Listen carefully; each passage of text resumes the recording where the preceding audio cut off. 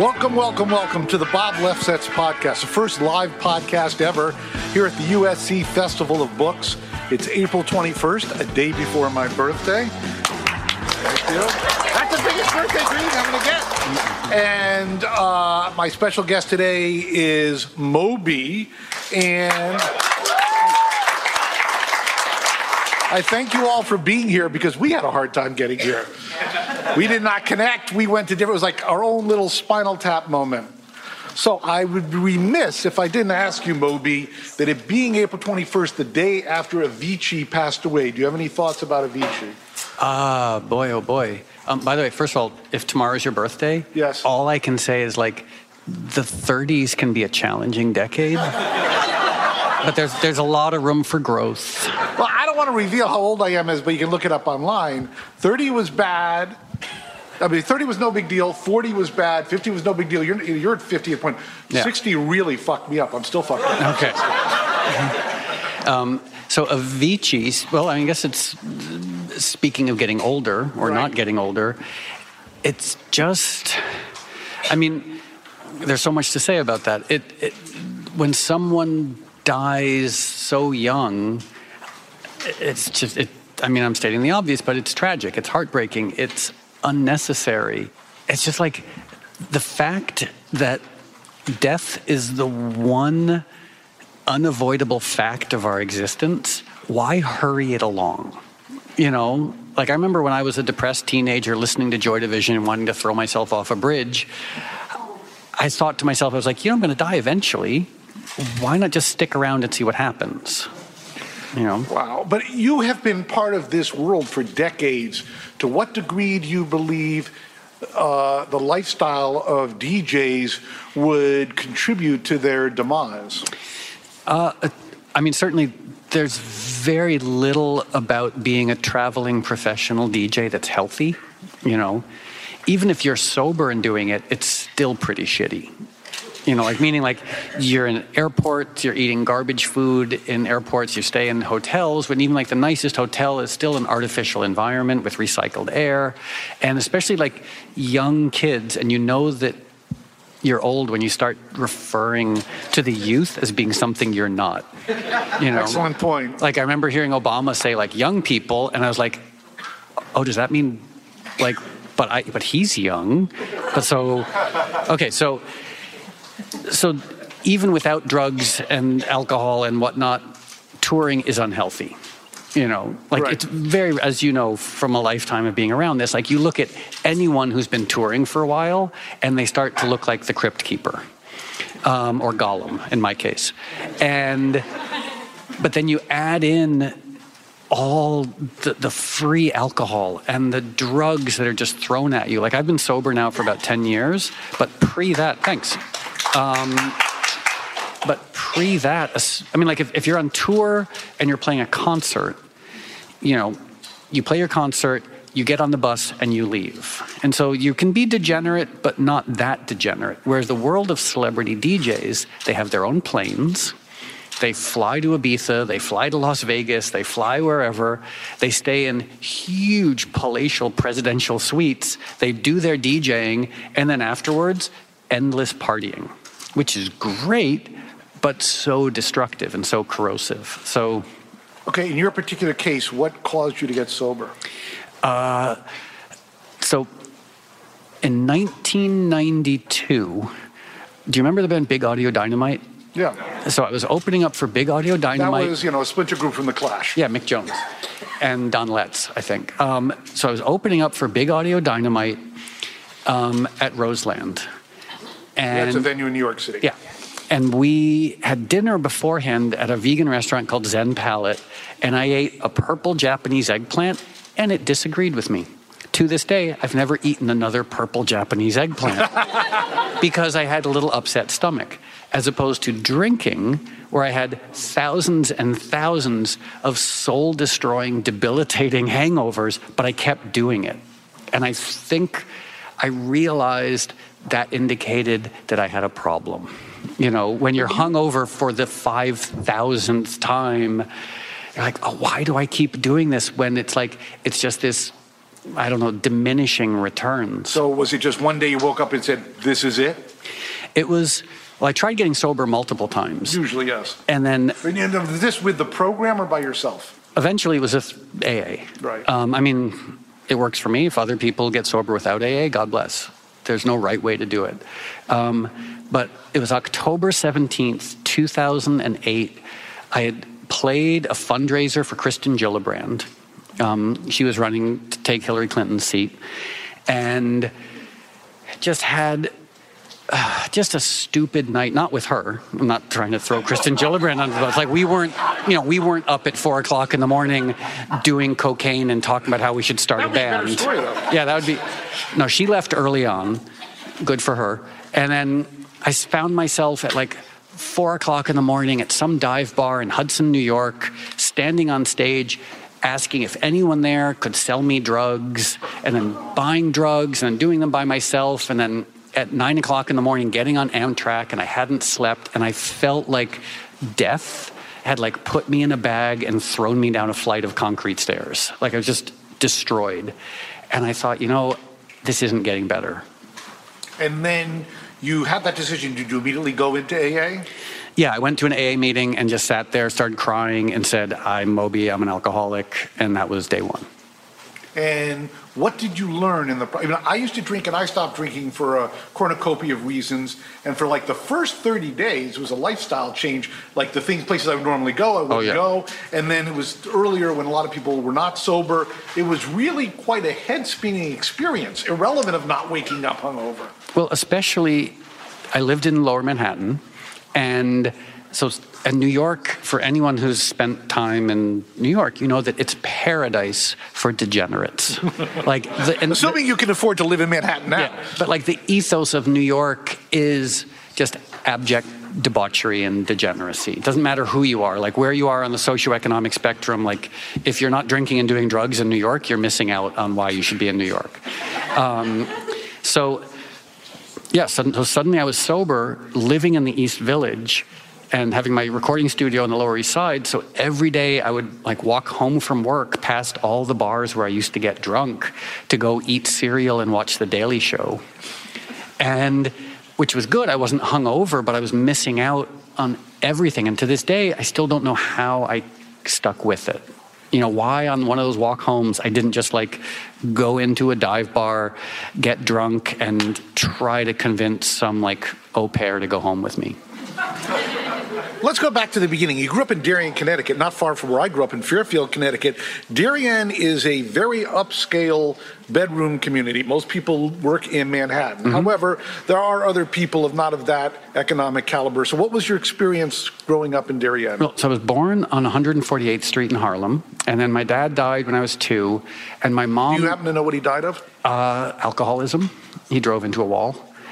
And so clearly it's... So he drove in a wall metaphorically or literally? Literally. I mean, I guess it worked on a metaphoric level as well. Right. But no, he literally drove into a wall on the Jersey Turnpike at 100 miles an hour. Wow. Yeah. Pre-airbags. So it didn't work out too well. And so my mom moved us back to Darien where she had grown up. But we were poor white trash. We were on food stamps and on welfare. But if she was from Darien, did she come from an upscale family? Her dad, my grandfather, worked on Wall Street. Okay. And so she moved us back to Darien because the schools were good, it was familiar, and she had family around. So what was your experience like? Constant shame. Because you were not one of the wealthy people? Yeah, because my mom was a pot-smoking hippie who dated Hell's Angels. And Darien is the land of like Lily Pulitzer pants and golf country clubs. And, like my first serious girlfriend, she came from the Rand family. Sorry, I hope I'm not going to get her in trouble. Like, the Rand Corporation, right. Like that's her posse, her family. And her dad owned a fleet of oil tankers. So that's my first serious girlfriend. My second serious girlfriend, her grandfather was Bill Hewlett, who started Hewlett-Packard. So it's like a level of wealth that you can't imagine. And my mom and I were on food stamps and welfare, and I would come home and she would be, like smoking pot in the kitchen with her Hell's Angels boyfriend. And was there music in the house? Constantly. And what music did you hear? everything. My mom had the most remarkable taste in books, which is germane, as we're at the LA Times Festival of Books. That's what it's called, right? Yeah. And so, I mean, because she had been a literature major at Barnard. And she graduated from Barnard? She eventually graduated from EastCon in Danbury. Okay. But so she went back. Yeah, she went back to school. It shows a level of perseverance despite being a Hell's Angel dating hippie person. Oh, yeah. I mean, she was really erudite and academic. She just liked bad boys. But her book collection, I mean, like I grew up reading Faulkner and Rimbaud and Bukowski when I was 12 years old. Just because she didn't turn them on to you, just saw them on the shelf and you pulled them down. Yeah, I was talking about this earlier with a nice man at PBS. I was like, when you're 12 years old and you're bored in the middle of the summer and there's nothing good on TV, you go to the bookshelf and you see As I Lay Dying. And you're like, that sounds cool. Right. Or, like A Season in Hell by Rimbaud. And you're like, oh, I want to read that. Or, Bukowski, like every book he wrote has an amazing title. So I just started reading compulsively. And her record collection was everything from, I don't know, Dvorak to Coltrane. Like, she still maintains that I was conceived while my mom and my dad were listening to Love Supreme. Wow. Now, that, whether it's true or not, who cares? Right. So I mean, Crosby, Stills and Nash and Young, to Stravinsky, to Bruce Springsteen, she loved like a lot of late 60s folk music, like It's a Wonderful Day, or It's a Beautiful Day? It's a Beautiful Day, and Donovan and Jefferson Airplane and Nick Drake. So it was like, I grew up with an amazing record collection, just so eclectic. And what point did you start to play music? I started studying music when I was around 9. And what was the impetus for that? That I loved music, and I just wanted to do anything I could to be around it. And was this private lessons or in school or by yourself? Well, my mom played piano, and she dated a bunch of itinerant musicians, one of whom was a pedal steel player, and I tried to learn pedal steel at 10, and I couldn't. Like, it was just too, like, as your feet are doing things.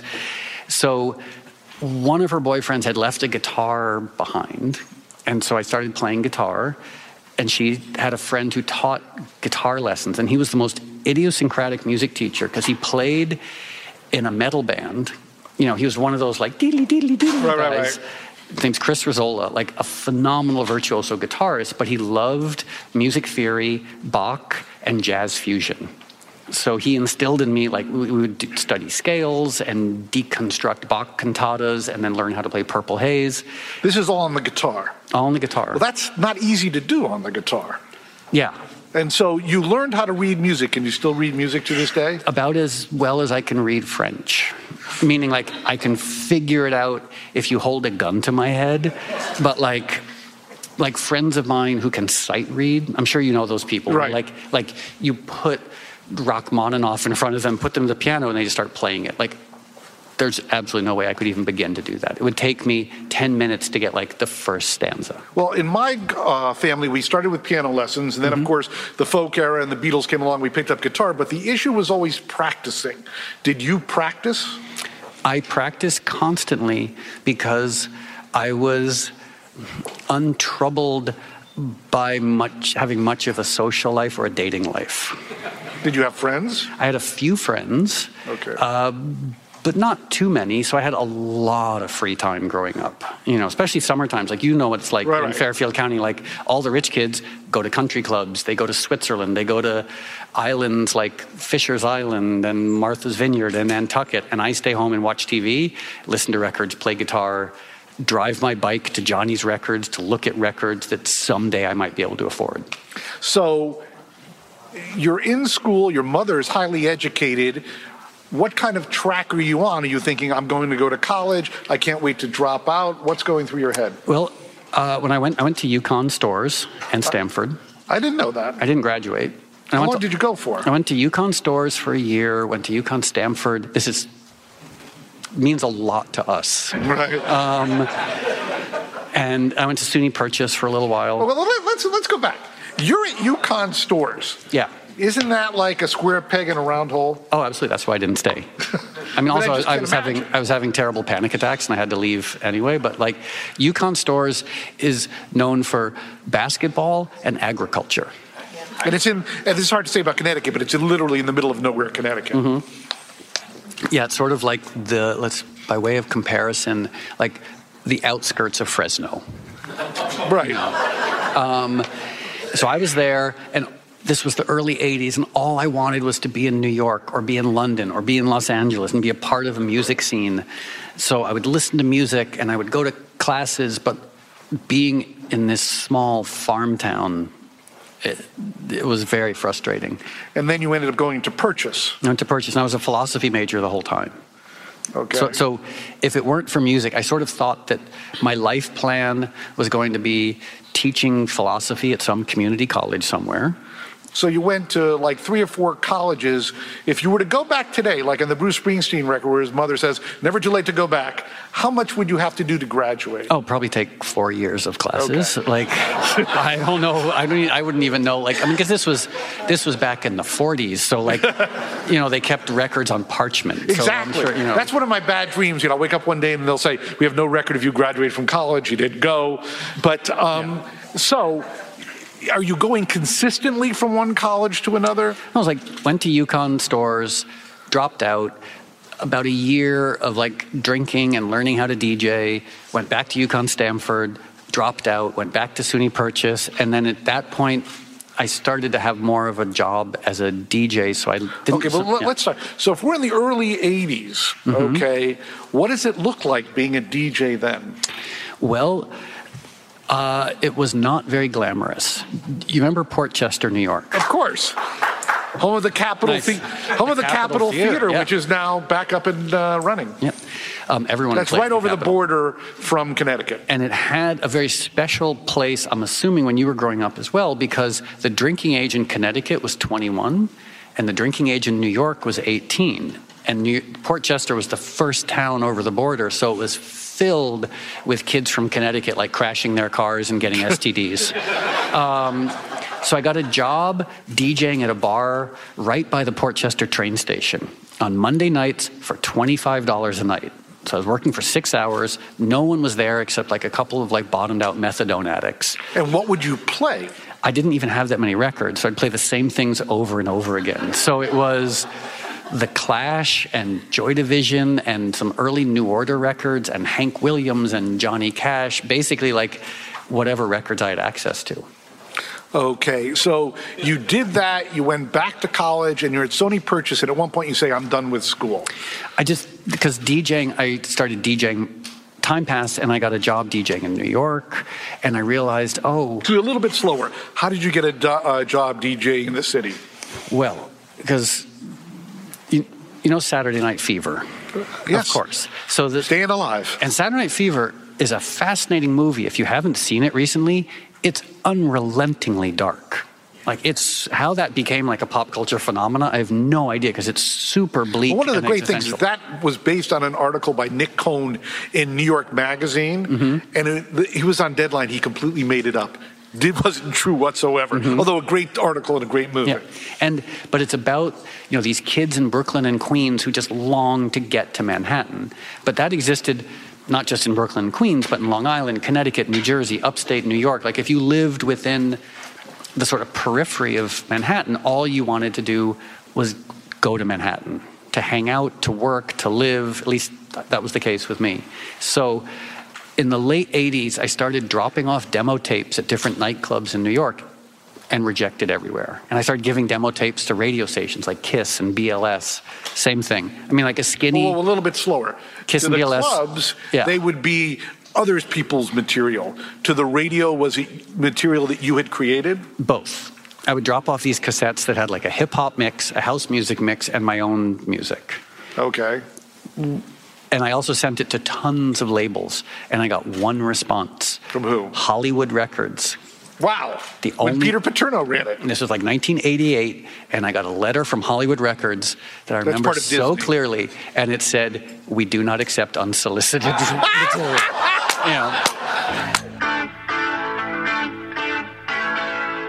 We'll take a quick break and come back with more of my conversation with Moby. recorded at USC as part of the LA Times Festival of Books. This week we're talking to DJ Moby. Last week we had Shep Gordon, Supermensch. Before that we had Giles Martin and Shirley Manson and so many other people. You got to go back into the archives if you haven't heard these things. So download from TuneIn, Apple Podcasts, or your podcast player of choice. Okay, let's get back to my conversation with Moby in front of a live studio audience. Okay, but a little bit slower. When did you start to record your own music? In the early 80s, I stole a 4-track from the AV department at my high school. I gave it back. So I borrowed This is a reel-to-reel. No, like a Fostex. Okay. Very, very Your school had a Fostex. That's amazing. Tascam or Fostex. Right. Well, they were two. Yeah. Fostex was first, then Tascam, but people were buying them. They certainly didn't. I did not go to a low-rent school, but we didn't have that kind of equipment. Yeah, somehow. Well, I was also in the AV. If you watch Family Guy, the nerdiest guy always has a hat that says AV. I was in the AV department. Wheeling the film strip, the overhead projector to classes and setting it up and make sure it's clean, and would eat my lunch in a closet in the AV department. I'd put Joy Division on my Walkman and eat my peanut butter and jelly sandwich in a closet, and it was great. But where were we? About the Fostex. Well, for those people who don't know, it was a real breakthrough because there are 4 tracks on a cassette, and the Fostex was the first machine that allowed you to sync up and record on all 4 tracks, which was a huge breakthrough. It was relatively egalitarian multi-track technology. And I remember the first time I turned it on and used it, because I had a Mattel drum machine. Mattel made a drum machine called the Synsonics. God, you're bringing that back. I forgot that. And so I had my Mattel Synsonics drum machine, my borrowed Fostex, a guitar, and a microphone that I also sort of borrowed from the AV department. And I was able to make music on my own. And it was, the scales fell from my eyes, and suddenly, I was like, I don't need to wait around for other musicians. I can just do this by myself. So the late 80s. Okay, so when you're making music at first, what kind of music are you making? A little bit of everything, sort of inspired by some of the singer-songwriter, like Roddy Frame from Aztec Camera, the Smiths, The Cure, but also electronic music, inspired by Kraftwerk. Okay, by Kraftwerk. The demo tape that I got sent around that got rejected was actually my singer-songwriter stuff. So it wasn't... In retrospect, how good was... No, this is great. We're having a great back and forth. In retrospect, how good was that stuff?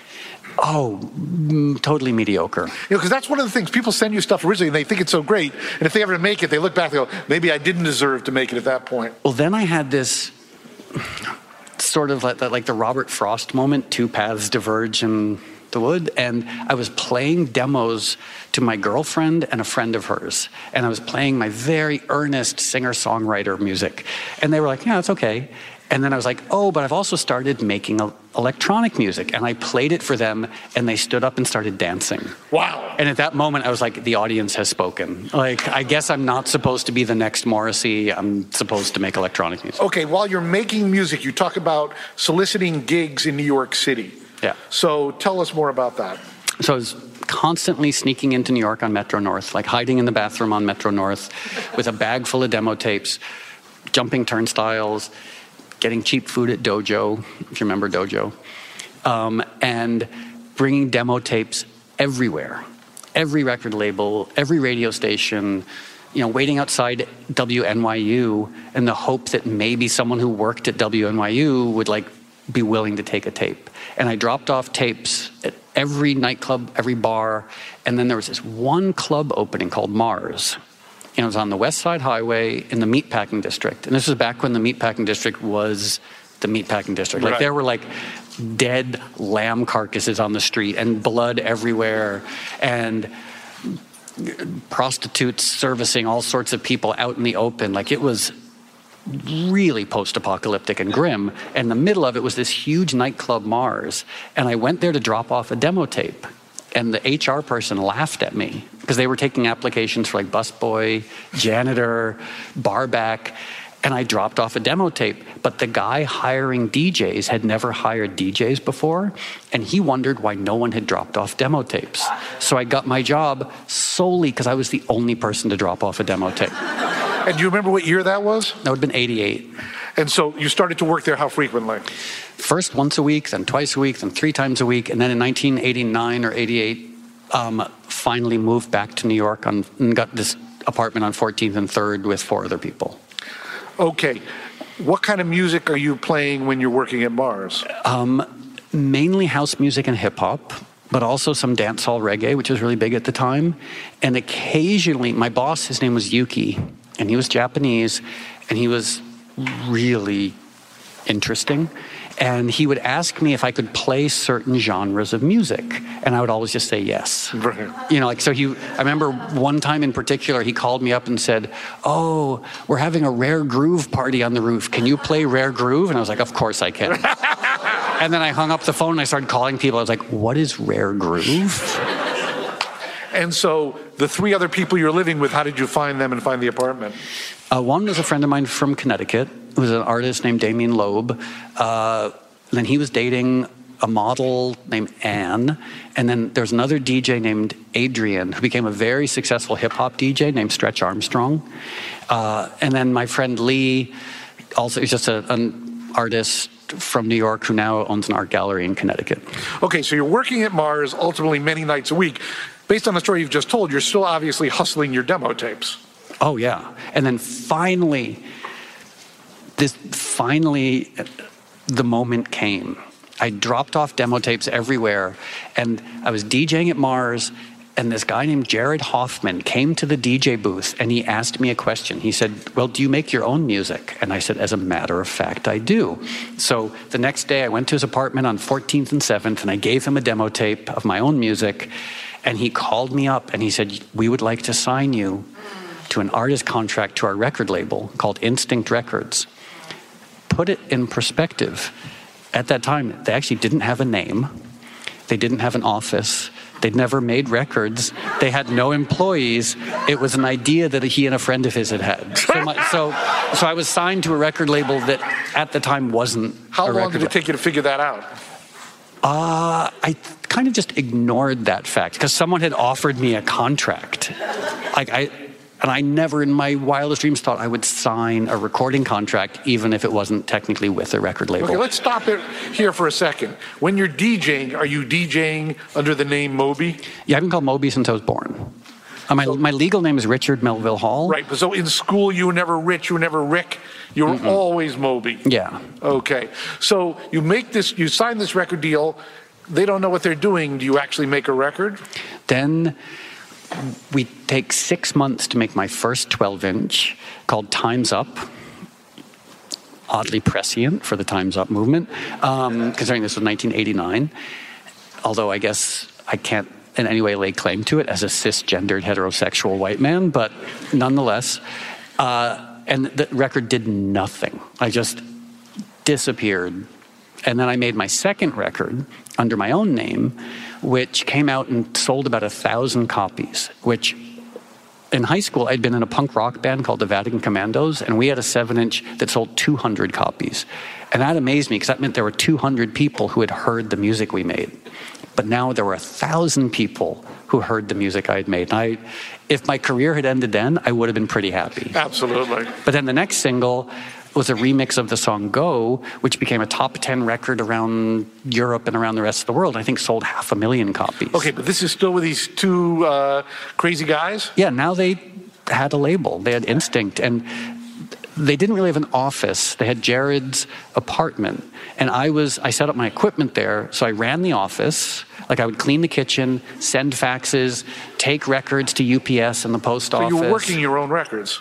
Yeah, I was like answering the phone, like, "Hello, Instinct Records," while I was like hitting pause on my sequencer. And it was great. It was a joyful, happy time. You make Go. In your mind, do you think it's a hit? No.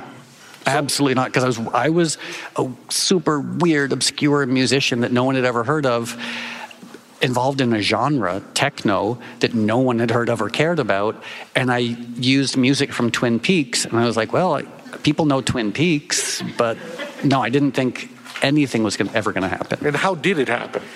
It happened, because this was 1989 or 90. The rave scene in the UK was exploding, and Twin Peaks was exploding, and interest in New York dance music was exploding. So some influential DJs in the UK found this record and started playing it, and it just sort of metastasized in a very good way.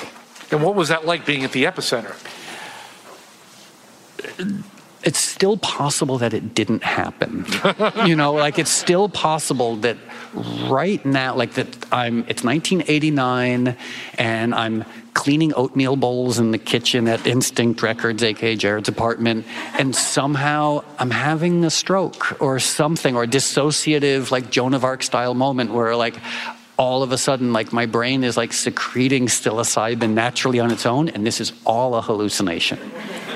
Because the idea to go from selling 1,000 records to then all of a sudden being on Top of the Pops multiple times and traveling all around Europe, and suddenly, instead of standing on stage in front of 30 people on the Lower East Side, standing on stage in front of 10,000 people who knew the songs that I had made. And it was wonderful, but so disconcerting. Disconcerting in what way? Because I'd never expected it. Okay, but certainly when you go from a club to a festival or a gig of 10,000 people, you must add some level of stage fright, fear, inauthenticity, figuring, I'm going to go up and people are going to say, what the hell is this?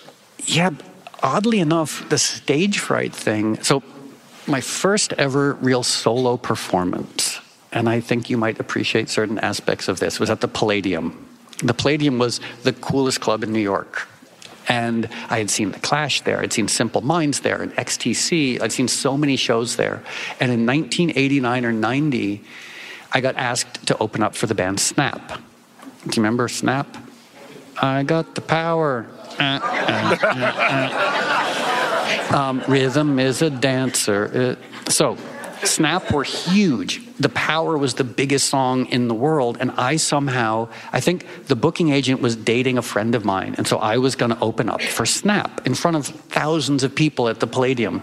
So I show up, and I do my sound check, and this is a lovely, odd little biographical detail. At the end of my sound check, I hear one person clapping. And I'm like, oh, someone's at my sound check. And it was my boss, Yuki, from Mars, happened to be at the Palladium. And I walked out to say hi, and there was this very small man standing next to him. And he said, Moby, meet Miles Davis. So my first ever solo show was to two people, one of whom was Miles Davis. You could have quit then, too. Yeah. And he wouldn't shake my hand, but he was wearing a beautiful suit. And then 10 o'clock rolls around. The Palladium is filled with people, and the booking agent comes to me and says, oh, bad news, Snap didn't make their flight, but you can go play. So I walk on stage, and the MC says, ladies and gentlemen, bad news, Snap aren't here. Boo! But from New York, Moby. I hadn't made a record at this point. People are booing and throwing things, and I walk over to my equipment, and someone had unplugged it. And so I spent 3 or 4 minutes in front of 5,000 people plugging in my equipment and rebooting discs. Wow. And they were booing, and then when it was finally done and the first song started, I was like, oh, I don't care. Like, I was like, this is the worst experience. This is like such a nightmare experience, but I went through it. I was like, how about the audience? Were they with you or still against you? By the end of it, they were actually kind of with me. And I realized that one thing that can serve performers really well is having a degree of contempt for your audience. Where you can love them. That's fascinating. I love that. Where you can love them, but you don't really care if they love you in return. And that's when you can just perform, as opposed to like being some like lapdog sycophant, like saying like, oh, please love me. Just being like, if you love me, that's fine. If not, that's fine too. Okay, from the gig at the Palladium, how do you end up on Top of the Pops and in Europe? Just put that song Go with the Twin Peaks music on it. And it just kept going. And then all of a sudden the rave scene blew up in the United States. And at that point, as you know, a lot of the rave producers were very faceless. they would give themselves alter egos and they wouldn't perform. And I was one of the only people with a face. I mean, I guess technically they all had faces. They just chose not to show them. And so I started being on the cover of magazines. And there weren't that many public figure techno producers in the United States. There were really a handful. And I kept touring and touring and touring and touring with The Prodigy and with The Shaman. Do you remember the band The Shaman? And I just toured and toured and toured, like old school Chitlin circuit style, like just me and a keyboard. Okay, couple of things. Were you making any money? I remember I played one show in the UK and I got paid $600. And I was like, I just got paid $600. Like at that time I was being paid $100 to DJ. And I was like, wow, I just got paid 6 nights of DJing in one night. So up until about 92, that was the most I'd ever made. And in retrospect, were you being ripped off, or that was as much money there was? Now when I think of like Martin Garrix. Right. I like Martin Garrix. I really like that Animal song quite a lot. A young techno producer puts out one song, 6 months later he has a private plane and he's getting paid $150,000. And I was like, oh, I had a top 10 single and I was getting paid $600 a night. Clearly someone else was making a lot of money. You were a progenitor. And at this point, the act was solely you on stage. With a little octopad and a little Yamaha keyboard and a microphone that I would yell into, being an old punk rocker. And that was it. Okay, and you're traveling. How does the record label situation work? Oh, eventually I left Instinct because they, as often happens, like structurally they were quite small and things were going well for me. So then I signed with Mute Records and Elektra. So I was with Bob Krasnow and Elektra here in the States and Daniel Miller and Mute everywhere else. And did that work for you? Yeah. I mean, Daniel Miller and Mute Records, do you know Mute Records, like Depeche Mode, Nick Cave, Goldfrapp, etc., on and on and on. Like an amazing, amazing label. Daniel has never dropped an artist. So when I signed with Mute, I was like, I'm set. Like, I can do anything, and I know he's never going to drop me because he's never dropped an artist. Elektra, on the other hand, I think they signed me thinking, oh, he's going to be our techno wonderkind. Like, there's this whole genre of music, and he's going to be the progenitor of it, and we're going to sell millions of records. And that never happened. And so I became sort of the bastard stepchild at Elektra, understandably, because I wasn't selling records. But as a record company person, okay, I don't mean that in a bad way. I never really worked at a record company, so you don't have to worry about offending me. As someone who has a lot of experience around record companies, in 1995, I put out an album called Everything Is Wrong, and Spin Magazine that autumn, 3 or 4 months after it came out, said this is going to be our album of the year. We went to Elektra and said, guess what? Spin at the time was a real magazine with paper and everything. And we went to them and said, wow, it's going to be the album of the year. And the response from Elektra was like, oh, sorry, it's already a catalog item. There's nothing we can do. Wow. And did it fail accordingly? Yeah. Okay, so at this point in time, for most of the 90s, you're putting out music with Mute and Elektra, and you're touring. What kind of audience are you, especially where this music is prominent in the UK and the continent, what kind of gigs are you doing? Clubs and raves. Every now and then I would do a solo show, but that, up until the mid-90s, the solo shows didn't make sense. Because that genre of electronic dance music, people wanted big events, And so you'd play to 10,000 people, and if I did a solo show, 100 people, 150 people. And I remember in 95, this album, Everything Is Wrong, I did a solo tour, and in some places, we sold like 300 tickets, and I was like, I can't believe that's like 300 people coming out to just see me. Like, I'm not part of a rave, I'm not on tour with 30 other people, so that was really exciting. And are you getting frustrated because your career is at this level, or you still believe there's something beyond, or is this beyond your wildest dreams? So I mentioned earlier, my high school punk rock band, the Vatican Commandos, sold 200 copies of a 7-inch everything beyond that has been unimaginable success. Okay, but at one point you get frustrated and you change your sound. Oh, then in the late 90s, I decided to make a punk rock record because think of like the artists you and I grew up revering. I thought that part of being a musician was to experiment and take chances, and to be Lou Reed making Metal Machine music, to be the Beatles and making Revolution No. 9, to be David Bowie and go from like the Laughing Gnome to a Philadelphia disco artist. Like, I thought that's what musicians did. So I made this very dark punk rock record because I thought it was part of the job description of being a musician, to experiment, and it got crucified. Like, everyone hated it, except for a few people. Bono told me he liked it as much as the first Clash album. Axl Rose, who now hates me, told me that he would listen to it on repeat while driving around LA. But the best is I got one piece of fan mail from Terence Trent D'Arby. Wow. On Terence Trent D'Arby purple stationery, telling me how much he liked the record. So the three of them liked it. Okay, so the motivation was just about expanding your horizons. I'd been making electronic music and I really missed playing guitar and screaming. And then after the reaction, generally speaking, is negative, what headspace does that leave you in? Well, it was a very dark time because I'd been sober for 8 years. And then I started drinking again, started dating a lot of professional sex workers, as you do. My mom... Well, are we talking about literally professional sex workers? Or we're talking about people in the nightlife sphere who live that lifestyle? People who would get paid to have sex.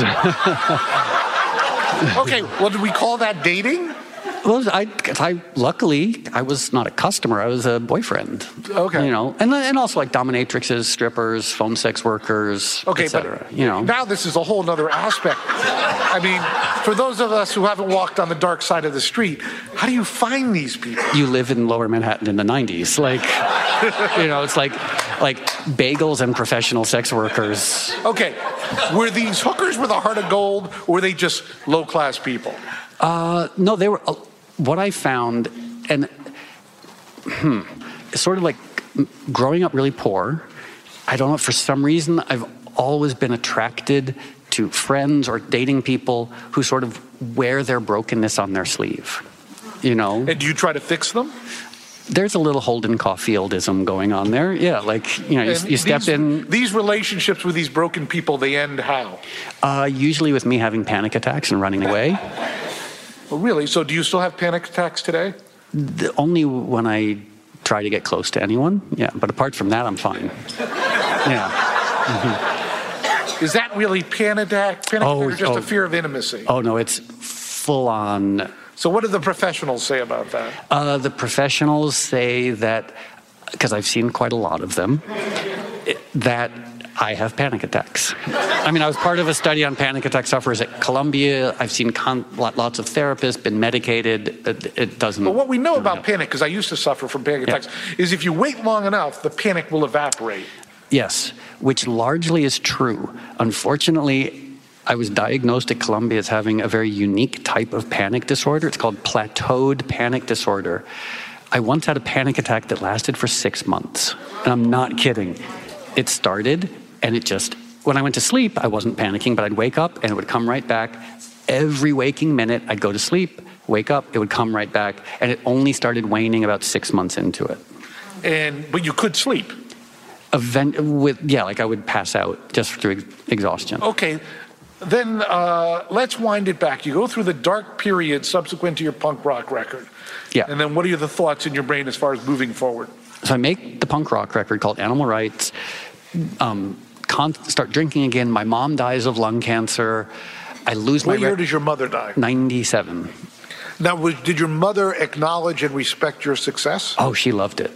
She loved it. There's the most adorable story is when I put out the album Everything Is Wrong on a major label, Elektra Records. She took a review to the editor of the Darien News Review. And she walked in there. Darien News Review, circulation 5, 10. Right. And she walked in, she said, "My son is a famous musician. You should write about him." And did they? Eventually, like I think 10 years later, yeah. It was a big deal, like doing an interview so now for Darien. Your father's dead, your mother's passed, you're now an orphan. Do you have any other family that you had connection with? 2 aunts and uncles, some cousins who I love very much, but it gets a little Russian literature-y. On my mom's deathbed, she told me that I have a half-brother somewhere. Somewhere. She got pregnant in high school, had a child, put it up for adoption, and I found out about this right before she died. And have you found that person? No. But fast forward to the year 2007. Alexandra Pelosi, Nancy Pelosi's daughter, and I are in D.C. hanging out with Nancy. And at this point, Nancy's Speaker of the House. So she was surrounded. I mean, she's third in line to the presidency, so she's a big deal. I mean, she's always been a big deal. But I got very drunk, and I was talking to a journalist from Politico. And somehow this came up that I have a half-brother, and I jokingly said, maybe it's Karl Rove. And he wrote a funny little piece, Are Moby and Karl Rove brothers? Keep in mind, if you don't, I told this story once, and the person was like, who's Karl Rove? I was like, oh, that's right, you're young.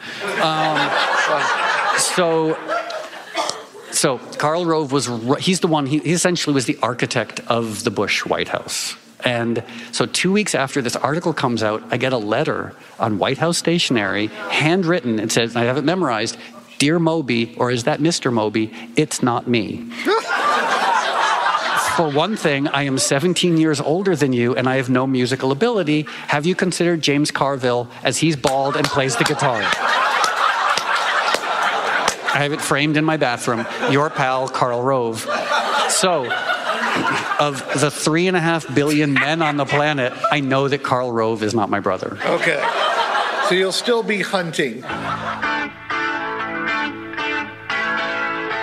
You're listening to my conversation with Grammy-nominated DJ Moby. We'll be back in a moment. Hope you're enjoying listening to this episode of the Bob Left Sets podcast. If you want to see videos and photos of our guests, go to @TuneIn on Twitter, Facebook, and Instagram. Now more of Moby and me in front of a live studio audience at the LA Times Festival of Books on the Bob Left Sets podcast. So in this dark period, how do you decide to make music again, and what music do you then make? Well, I was playing Glastonbury. Do you know Glastonbury? It's sort of like one of the original biggest festivals in the world. And in the UK. In the UK. And I was playing Glastonbury, and it was raining, and it was muddy, and it was disgusting, and they wanted me to play a dance music set. And this was after the Animal Rights, the rock record, and I wanted to make a darker punk rock record. I was like, Animal Rights wasn't dark enough. I mean, like, it was pretty dark. And I wanted to make like a super, like Sepultura-inspired dark punk rock record. And one of my managers said the simplest little thing. He said, well, you could do that. He said, but you know, your electronic music makes people happy. And that was what reached me. He didn't say you could sell more. He didn't say it would be better for your career. He said it makes people happy. And all of a sudden I thought like, oh, if I have the ability to put music out into the world, why not try to make people happy? And so then I lost my deal with Elektra, and I made the album Play, thinking it was going to be my last album. Okay. You thought it was going to be your last album for Elektra, or it was last album, period? Period, because no one was into it. I mean, I was such a has-been at this point. Like 99, I was like as has-been-y as a has-been could be. Now, that record ultimately came out in V2, Richard Branson's label in the U.S. Was the record done when they picked it up? Yeah. One of the A&R people at V2 had somehow heard one of the songs on NPR, some college radio station upstate New York, and they signed it for North America. Okay. A licensing deal, which is great because now I own it again. Okay, so the record, you're making it had a number of guest spots, etc. For those looking at your career, this would be a larger step, a broader thing than you would have done previously. Oh, it was, I mean, everything about it is baffling. I made it on old, broken equipment in my tiny little studio on Mott Street. Some of the songs were mixed onto cassette. There are 3 songs on Play that are demos that were recorded to cassette. Made for a budget of exactly $0. and released with no expectations. Like I remember someone at V2 saying, you know what, we think Play could sell 50,000 copies. And I was like, it was Richard Sanders. Do you know Richard Sanders? Of course. So Richard said, you know what, we actually have high hopes for Play. We think it could sell 50,000 copies. Fast forward a year, it was selling 200,000 copies a week. Or alternately, that is not true, and I am just hallucinating somewhere, and this is all... Okay, so you make that record. There are a lot of legends about that record. One, that every track was licensed for commercials. Is that literally true? Every track was licensed, but a lot of the licenses were actually for like student films, Gesundheit, right, etc. So like there were a lot of commercial licenses for which I was crucified over and over and over and over and over again. Once again at the bleeding edge. Yeah. But looking back at your career, was that your effort, the label's effort, the manager's effort? How did those licenses come to be? Well, at first, okay, so in 1995, the album Everything Is Wrong, there's a song on there called God Moving Over the Face of the Waters. It was used in Michael Mann's Heat. Thanks. Range Rover came to me and said, we want to give you $150,000 to use God Moving Over the Face of the Waters in a Range Rover commercial. My knee-jerk reaction was to say, fuck you, Range Rover. Right. You know, I'm an old punk rocker. I don't even have a driver's license. Like, go fuck yourself. But then I thought, I was like, well, if I go to Greenpeace and say, I got offered $150,000 to license music to Range Rover and I told them to go fuck themselves, someone at Greenpeace would say, good for you. Or if I said, oh, here's a check for $150,000, they'd be a lot happier. Right. So I sort of decided to enter this Faustian Robin Hood / bargain where I was like, I will license my music as long as ultimately I do good things with the money. All of the money? Over time, yes. Really? Yeah, absolutely. Over time, that is the goal, is to like any money that has come in from licensing, I have to get rid of. Wow. So in any event, your life. Yes. I also would like to say in the early 2000s, I did forget about that for a while. You know, so I'm now trying to like mea culpa make up for it. Okay, but the record is not an instant hit. It's successful, but it's not mega. Oh, it sold 4,000 copies the week it was released, and then 2,000 copies the next week, and then 1,000 copies the week after that. And the licensing, to your question, was mainly done because music supervisors were the only people interested. Like KCRW here, and people who wanted to use the music in TV shows. That was the only attention the record was getting, so we just said yes. And what was the turning point, the breakthrough on that record that blew it up in your mind? The turning point was Danny Boyle using porcelain in the movie The Beach. Because The Beach was Leo DiCaprio's first movie after Titanic, so everyone went to see it. And they used porcelain when they get to the beach, when they get to the island. And you could just sense like that was the moment where like it went from being a weird little underground record to all of a sudden like being so much bigger than that. And then you're tied up with Gwen Stefani, you're all over MTV. What's it like being in the eye of the hurricane on that? It was great. I mean, because it was also anthropologically baffling, because I thought this was going to be my last record and I was going to move back to Connecticut, teach philosophy at community college, and, you know, be in a loveless marriage. And that's part of the plan. Yeah, and die. And then all of a sudden, like, there are movie stars coming to my concerts and they want to date me, and I'm getting invited to amazing parties, and instead of playing to, like, the touring, for example, in the UK, the first show that I did was at a place called the Scala on the Play Tour, and we sold 400 tickets, which I thought was great.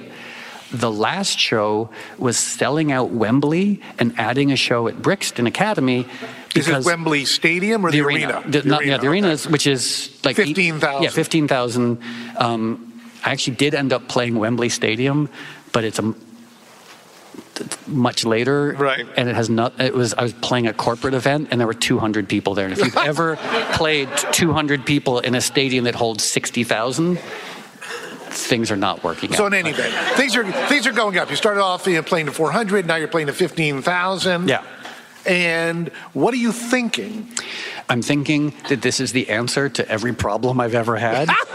And you ultimately learn that it's not, of course. Yeah, and then I was like, I just finished writing memoir 2, and there's this one scene. I mean, I feel very narcissistic quoting myself, but there's a scene where like I'm playing a concert and I look over at the side of the stage and there's like Madonna and Gwyneth Paltrow and Natalie Portman dancing. And I imagine a conversation with myself, like me with like the old 18-year-old punk rocker, and the 18-year-old punk rocker is like, fuck you, don't you know celebrity culture is facile and like you're such a running dog, spittle accommodator to these paradigms that you know are cheap and shitty. And I was like, yeah, but they're being nice to me. It's like Howard Stern today. Yeah. So did you test the waters? All of them, yeah, of course. And what did you learn? Which waters? I mean, like the waters. You know, you saying the door opens up. You're a recognizable character. You talk about not feeling good about yourself and therefore dating sex workers. Suddenly, iconic people are interested in you. Was that something that you then proceeded to date those people? Oh, of course. And what was that like?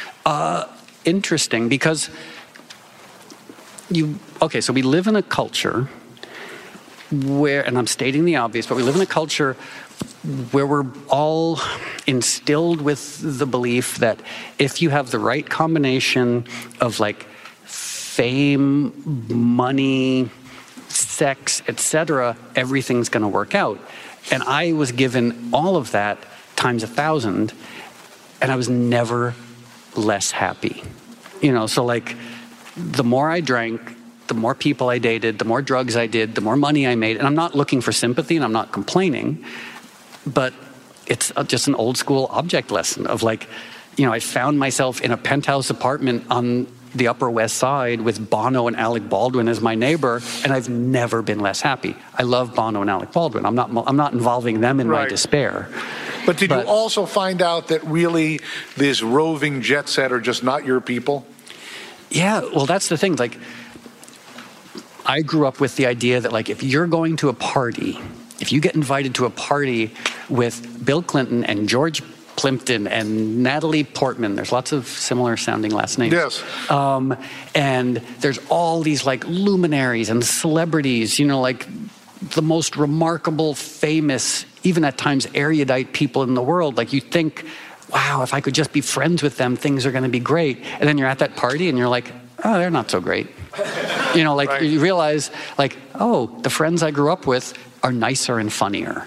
And the people I went to high school with actually are a little more insightful and humble. And I'm sure you've had that experience many times. Absolutely, but then I asked, to what degree am I a writer and therefore inherently a loner? We all like the experience when you're sitting there and you get a letter from Bono or even Karl Rove, etc. But then you have enough experiences where you're in these environments, the door opens and you go, do I really belong here? Is this fulfilling for me? Well, especially at first, because it was so exciting. And you're like, there's Gwyneth and she's being nice to me, and there's such and such movie star who even wants to go on a date with me. And you're like, this is great. And then you take a step back and you're like, but I haven't had a meaningful conversation with anyone. And it's basically every public figure I've ever met is this messy combination of entitlement and terror. You know? Talk about the terror. We certainly know the entitlement. Oh, the terror is that it's going to go away. Speaking of going away, you have this gargantuan success with Play. To what degree do you feel internal pressure to follow it up, do something different? Can I reach this level? I mean, if you look at someone like at the pinnacle, Michael Jackson, he has this pinnacle with Thriller, which he tries to imitate ultimately badly, okay? But you have this iconic success, and except for maybe some of the people in your electronic world who might be jealous, it was a universally adored record. Everybody loved the record. So moving forward, what were your thoughts? Moving forward, my thought was I want more fame. I want more of everything I have. If I'm going out 5 nights a week, I want to go out 7 nights a week. If I'm sleeping with 10 people, I want to sleep with 20 people. If I sold 10 million records, I want to sell 20 million records. Like I lost my fucking mind. Like I wanted everything but more of everything. And slowly things didn't work out. Like, you know, like Play was the peak. And then the subsequent records, the reviews got bad, started selling fewer tickets, etc. And I panicked. because I thought that fame and record sales and all this, all I wanted was for everything to stay at the peak of play every day for the rest of my life. Right. And not to anthropomorphize the universe, but the universe had other plans in mind for me. So, but in your mind, you tried to replicate the success of play. Oh, absolutely. I mean, I tried to make music that I liked, right, but I tried to also tick as many boxes as possible. I was like, well, I don't want to be a complete lick-spittle sellout, so I want to make music I like that also radio programmers will like, that journalists will like, that the people at the record company will like, that the sync agents will like, that the licensees will like. And I realized there are people who are good at that. Like there are, as you know, like there are tons of great pop producers who know how to make great records that also do well at radio, etc. I'm not that person, you know. And the more I tried, the worse the results. In retrospect, if you had to do it all over again, would you be able to make records that resonated more or more successful, or those records, it just, you know, it wasn't your time anymore? No, everything is perfect. I mean, at the time, I would have said yes. Like, show me how to make a more successful record. Show me how to produce a pop song that will give me back the career, the pinnacle that I had with play. But now, you and I are sitting here. We're sober and healthy. We've got a nice bunch of people here. And I have a perspective that's informed by success and failure. And if you like your perspective, you can't be too upset at the circumstances that have led you to have that perspective. Okay, let's go back to some of the highlights or lowlights of that era. Eminem famously dissed you in a song. Yeah. Were you happy about that? Mortified? At first, I thought it was a joke. And then I ran into him at the 2002 MTV Music Awards, and he tried to attack me. He also attacked Triumph, the insult comic dog. So I was like, clearly he was having a bad day to go after like a skinny, bald vegan and a puppet. But up until that moment, I thought like, oh, this is like, because I don't know Eminem, but I like some of his music. I think he's a fascinating public figure. So I didn't know that it was serious, like that he really hated me. So at this point in 2018, you've continued to make music, but the peak of your success is nearly 2 decades back. Mm-hmm. So what ignites you? What keeps you going? What do you want to do now? The goal, I'm at the risk of sounding too much like a vegan who lives in Los Angeles, who meditates, the goal is just like, it's the pursuit of beauty. It's the idea that every day when I go into my studio, there's an opportunity to make something beautiful. Not that I do, but I've always admired the work ethic of like Flannery O'Connor, Picasso, Solzhenitsyn, like the people who just day in, day out worked. You know, and you show up with the hope that you'll be inspired. And inspired in the old etymological sense of inspired, to have like the breath of inspiration breathed into you. And if I spend my entire life trying to do that and it doesn't work out, at least I loved the process of doing it. And do you make music how frequently? Every day, without... Every day. Yeah. But you don't release all that music. No, I have about 6,000 or 7,000 unreleased songs. But we live in an era where theoretically you could release that. Except a lot of it's not good. So what do you feel, how do you feel about all the changes in the music business? You know, there are issues of music monetization, but it used to be, especially, you know, you were like the tail end of this with play. We lived in a monoculture, and if you were successful, everybody knew you, mm-hmm. Whereas Avicii dies, I'm getting emails saying I never heard one of his songs, even though Wake Me Up 5 years ago was one of the biggest records of all time. So what's it like being a musician in this era? I mean, to some extent, I feel like I can't speak to that experience, you know, because I'm 52 years old. I sold a lot of records a long time ago. So like if I do interviews and I talk about my opinions about the current state of the music business, understandably so, people tend to dismiss my opinion. They're like, I understand. Believe me, I understand the thought you're making. And what gets you off now, other than making music? What turns you on? But to your question about the music business, selfishly, personally, I love the current state of the music business. I love how egalitarian it is. I love that anyone, anywhere in the world can make music and actually potentially have an audience for it. I don't love well, think of it like a qualitative gray goo. Do you remember the concept of a gray goo? Actually, I don't. Oh, that at some point, automated technology would get to the point where we're just spewing out stuff and the world would be covered in gray goo. And I think musically, we sometimes are at risk of that. We're like, it's very easy to make okay music, with Ableton, and I love these software platforms, but it's easy to make music that's pretty good. But what about Imagine? What about Cat Stevens? What about the Rolling Stones? What about when music is transcendent? I don't hear that much of it. I know it's being made, but I feel like I do miss when you had professional musicians who would, when Leonard Cohen would write Suzanne and it took him 3 years to write that song. I miss that, the transcendence. But I also like how democratic and egalitarian. I like that, all the barriers are down, everybody can play. But just as a fan, it's hard to get through the morass. There's so much stuff. I mean, if you go on Spotify, you listen to the Spotify Top 50, and then, there's all the genres. It's overwhelming. In any event, we've come to the end of the feeling we've known, and I thank you all for attending. Moby has been incredible. Very erudite, intellectual responses yourself. I could go on for another hour, but they tell us our time is up. Once again, Moby.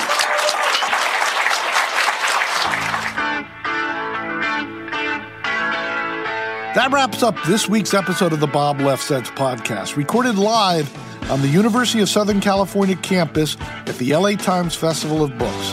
I hope you enjoyed this fascinating conversation with Moby. As always, I welcome your feedback. Email me at bob@lefsetz.com. Until next time, it's Bob Lefsetz.